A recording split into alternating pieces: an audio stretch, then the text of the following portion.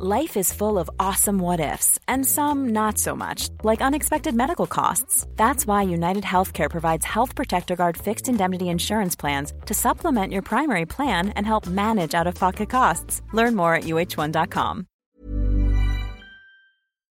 I think the best metaphor would be the Wild Wild West. It's a place of immense potentials.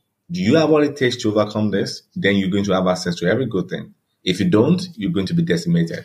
Why is it that you don't have lenders just go in there and just start giving loans to everybody? I think the first thing you notice about Africa and Nigeria in particular is the lack of consequence. In the days of the American frontier, even the later days, the economy of the Wild Wild West was still developing and defined by resource extraction. Now it's a center of global tech innovation. Oh, to have had an ancestor that bought a little plot of land in the Bay Area back in those days. Well, perhaps you can be that astute ancestor for someone else, because you're late, but not too late, to jump on the Nigeria bandwagon. Home to 200 million people and less every day, but an economy that can be described as still developing, defined by resource extraction, and more than a little like the Wild Wild West. Welcome to How to Lend Money to Strangers with Brendan Lagrange.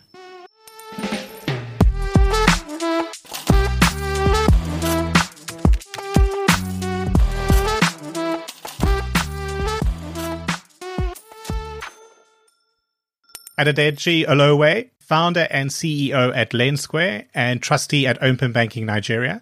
Welcome to the show. Thanks so much, Brendan. Adedeji, you walked the path from electrical engineering to traditional banking to fintech to founding your own venture to venture capital. So if we talk about your experience, there really is a lot to summarize, but let's try and do that first before we get into the real discussion.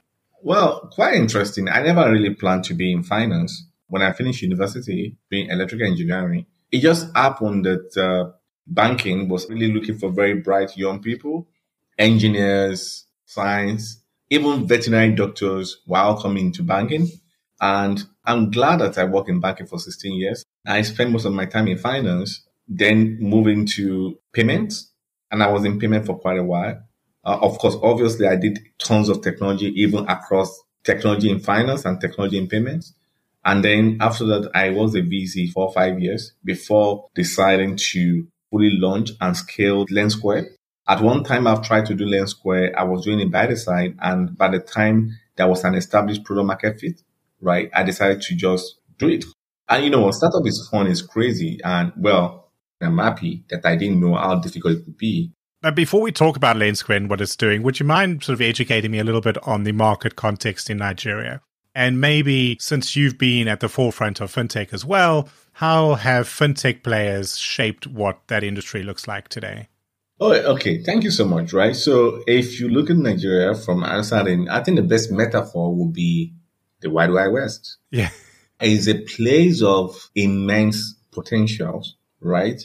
But also a place where you have rattlesnakes, scorpions, very harsh weather. Now, it is more like, do you have what it takes to overcome this? Then you're going to have access to every good thing. If you don't, you're going to be decimated.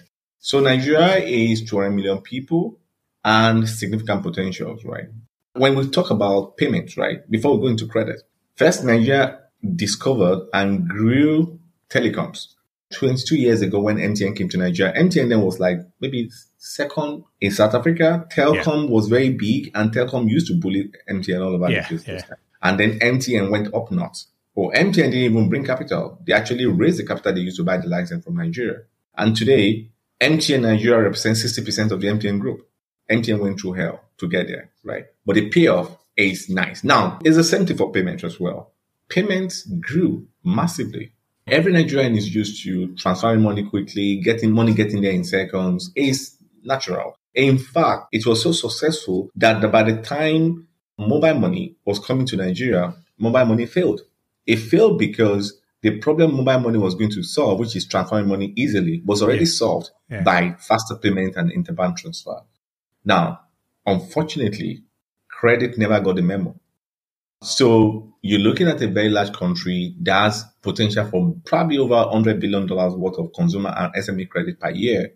If anybody cracks that, that person is going to make so much money and create so much value that it will make MTN and all the payment providers that we've been celebrating so far look like kids. Because credit almost have infinite needs. You need credit for every facet of your life, including buying a phone as well. So that's the potential, right? Yeah. But what I haven't told you are the pitfalls. The pitfalls are many. Nigeria consumer credit space is very crazy. It's just like Kenya as well. It's so crazy that the government has to use Google to crack down on a number of spurious and very badly behaved lenders. Yeah. Yeah. Right. And those have sour help how everybody thinks about lending in Nigeria. Right. So yes, the potentials are there and the problems are not trivial at all. So I would say anyone who's got what it takes to solve that problem will reap significant potential. We've seen Nigerians leading businesses built out of Silicon Valley, built out of London, built, at the traditional hubs of fintech. But now, and this is sort of just anecdotal off of LinkedIn, I'm seeing more and more Nigerian businesses being built in Nigeria. Is there now a fully fledged fintech or startup hub in Lagos or in Nigeria? So actually, right, the narrative of Nigerian companies being built outside of Nigeria, I think it's mostly for optics. Here's the thing, right? You're a Nigerian company, you start in Nigeria, you operate in Nigeria, you need to raise funds. So you set up a Delaware company, and then you are suddenly a Nigerian company operating out of Delaware. They are all Nigerian companies, and they are being built in Nigeria. But from a financial and jurisdictional point of view, you could say, oh, we have an office in the UK, we have an office in the US. Brendan, they're all Nigerian companies. Yeah. They are built, serviced by Nigerians, and they're serving Nigerians as well. And I think one of the things that made that easy is because the internet, especially faster internet, has kind of created a diffusion that allows those innovations to come around. And you could say, as you're solving a problem in Nigeria, those same solutions could be applied in South Africa or vice versa. And then you could also say you're a Nigerian company operating out of London as well. Nobody cares because that barrier, the friction, is being removed by the internet. Or let me use this word, by faster and more accessible and cost-effective internet. Adedeji, we're here to talk about Lendsqr, that's the real topic. But I want to do one last little bit of context before we get there, or a little bit of education for me.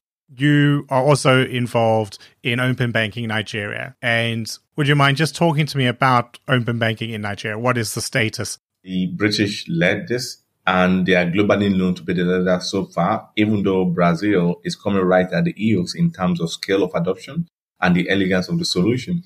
But then, the British created open banking to solve a competition problem. And then we saw that same solution and felt, okay, you know what? We don't have a competition problem. But this same solution, right, could actually solve an innovation problem for us in Nigeria, where every single bank, when speaking the same language, could remove significant friction from how fintechs and other integrators connect to the bank.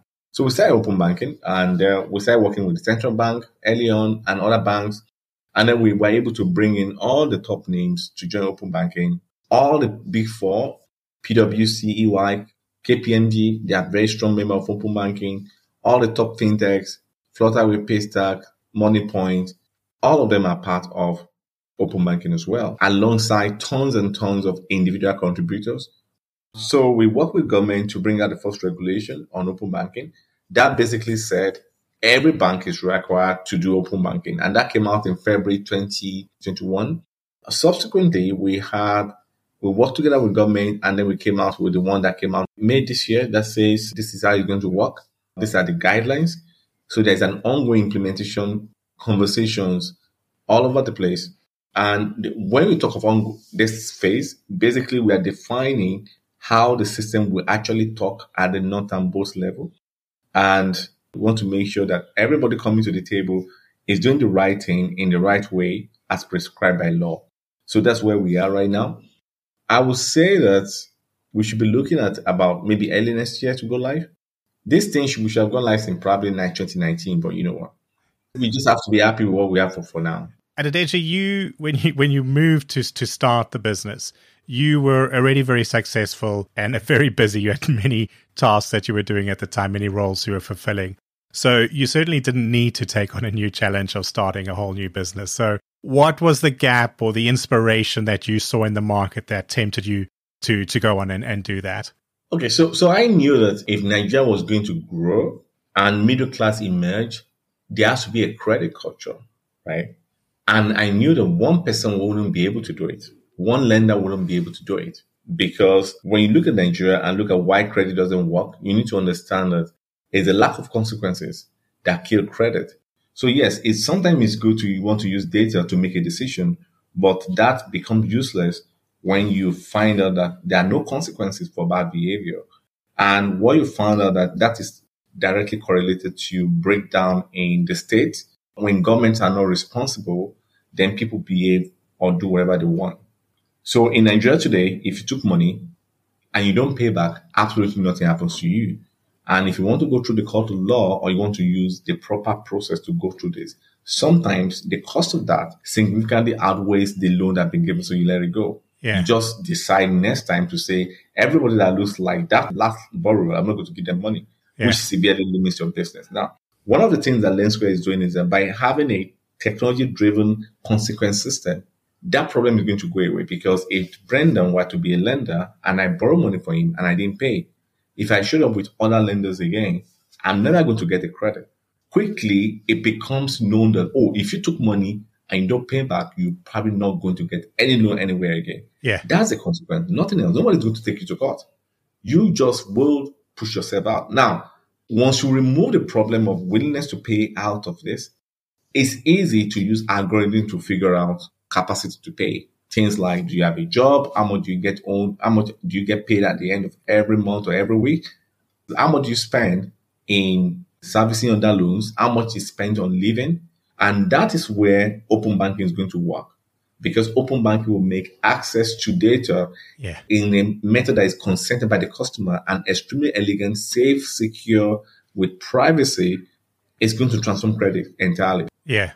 These moves to weed out that bad lending then and make it a smoother system to run. You're also adding more efficiencies in a system point of view as well. So it's double efficiencies or efficiencies and effectiveness. But adding those savings to the system, benefits the lenders, of course, but it also benefits the good consumers who are paying, who can build that reputation, maybe that one small loan first, which they pay down, and they get a better loan at better rates. And very quickly, they've established a set of patterns that are proving themselves to be reliable.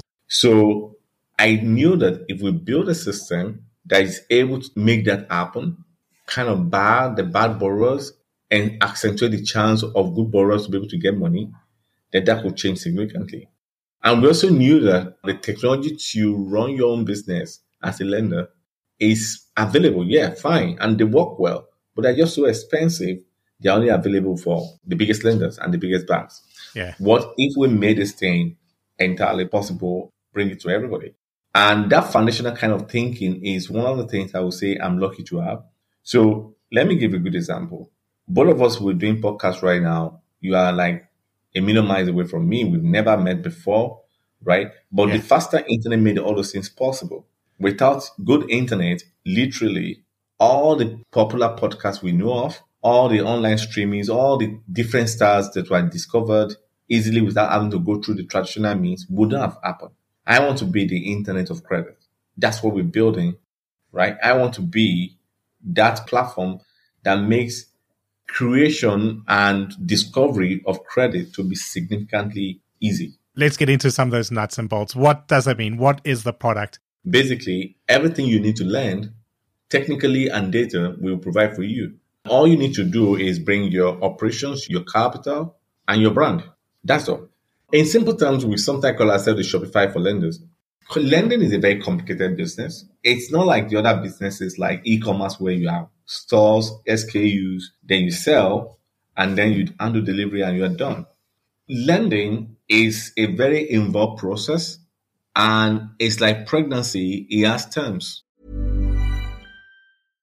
One size fits all seemed like a good idea for clothes. Nice dress. It's a t-shirt. Until you tried it on. Same goes for your healthcare. That's why United Healthcare offers a variety of flexible, budget-friendly coverage for medical, vision, dental, and more. So whether you're between jobs, coming off a parent's plan, or even missed open enrollment, you can find the plan that fits you best. Find out more about United Healthcare coverage at uh1.com. That's uh1.com. There's never been a faster or easier way to start your weight loss journey than with PlushCare. PlushCare accepts most insurance plans and gives you online access to board-certified physicians who can prescribe FDA-approved weight loss medications like Wegovy and Zepbound for those who qualify. Take charge of your health and speak with a board-certified physician about a weight loss plan that's right for you. Get started today at plushcare.com/weight loss. That's plushcare.com/weight loss. plushcare.com/weight loss. So right from discovery or origination, right, people need technology to be able to originate easily, cheaply, cost effectively. And then you got to make a decision. I haven't seen Brendan before.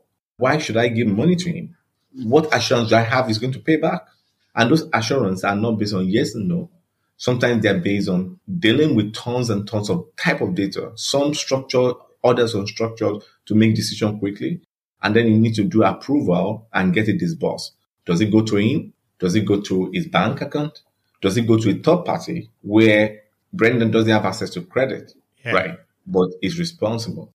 Then after that, you're looking at reporting. You want to sit on your dashboard and just know where the ship of your lending is going. Is it going towards the Titanic iceberg or is it just trailing and sailing to a safe harbor, right? And then you can course correct as this thing start continuing.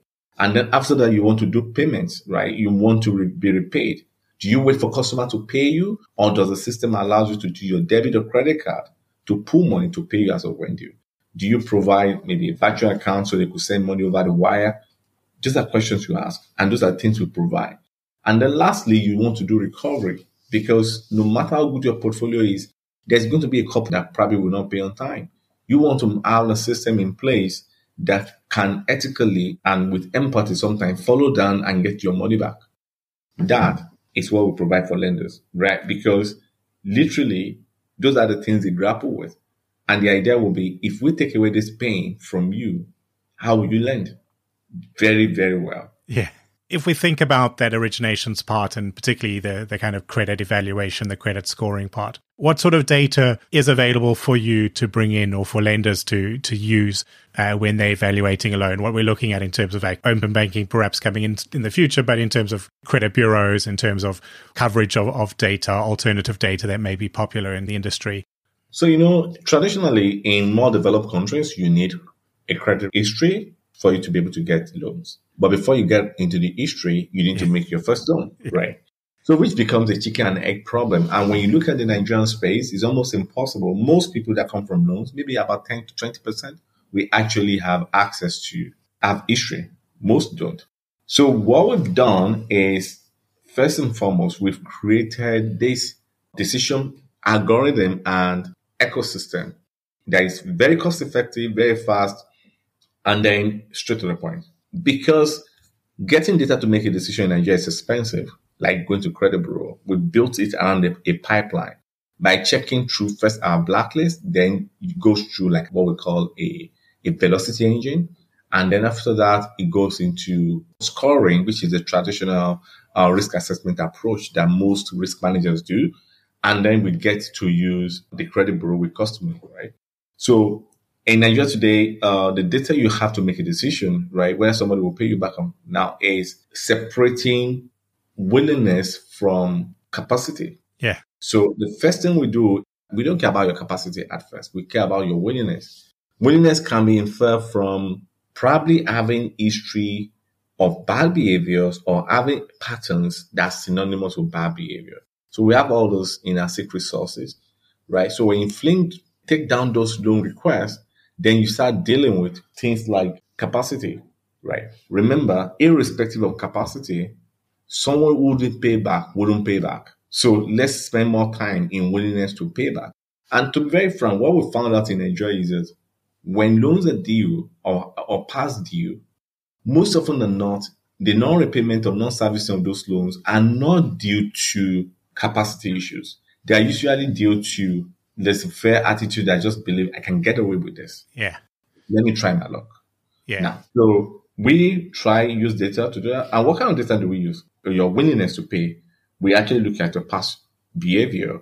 If you have loans that you haven't paid, which is gotten through credit bureau, things like multiple profiles log into the same app, those are some of those red flags. So we turn those things down. Before we then look at capacity, you couldn't be earning $1,000 a month, and then you want $6,000 loan to pay back over 6 months. No. Where are you going to get the money? We advise our lenders to use common sense debt to income ratio, 35% being their guideline. And then that's it. That's how we do it. Once you have a system like this available to the market, how is it changing the experience for borrowers? How's it making it easier for them to gain access to credit? Okay, so the experience have been twofold. On Lendsqr right now, we have about 3,000 lenders. If you took money from one of them and you went to another one, you will never get a loan again. That is frustrating for these bad guys, but it's extremely comforting for the lenders to determine that, wow, you mean that he couldn't take money from me and I would probably have given him if not for the system. Lenders find that extremely innovative and heartwarming that I've got these things watching out for me. Something's got my back. For the lenders as well, they are able to create significant, very complex rules that meet their individual needs without needing to have developers or very fancy dev boys have to do it for them. So they could write very complex rules about who could get their loan and how much they want to offer. So they have this incredible access to technology the biggest lenders don't even have. So when I was younger, like a younger professional, my CEO then, group CEO at UBA, they were going to create video conferencing. And then they spent like $1 million because they have to put boxes in every boardroom. And they were in 19 African countries at that time. And it was a big deal. Now, we are having this podcast virtually. Yeah. Never met you before. We met online. We want to be the Google Meet of lending. Make lending so ridiculously easy, cheap, and very secure that every single person either leave their job and become licensed to become a lender, or they could do it by the side and still make significant tons of money. Because what would then happen is that they are able to underwrite very secure loan, and then they can earn the profit on it. And profit on loans is very good. I think the traditional model was that, the prices will be high because of the risk. But actually, a lot of the costs were high because the operations were expensive to run because the lack of systems, the expense of putting in systems at smaller scales. And so actually, all those prices can drop, people can get access to credit, and you're starting to build these reputations in your system so the good borrowers filter through. They can get access to more and more competition, better and better rates and offers. So a win-win for everyone involved. So I feel like it's going to take a little while. So we're talking about something we call data supremacy.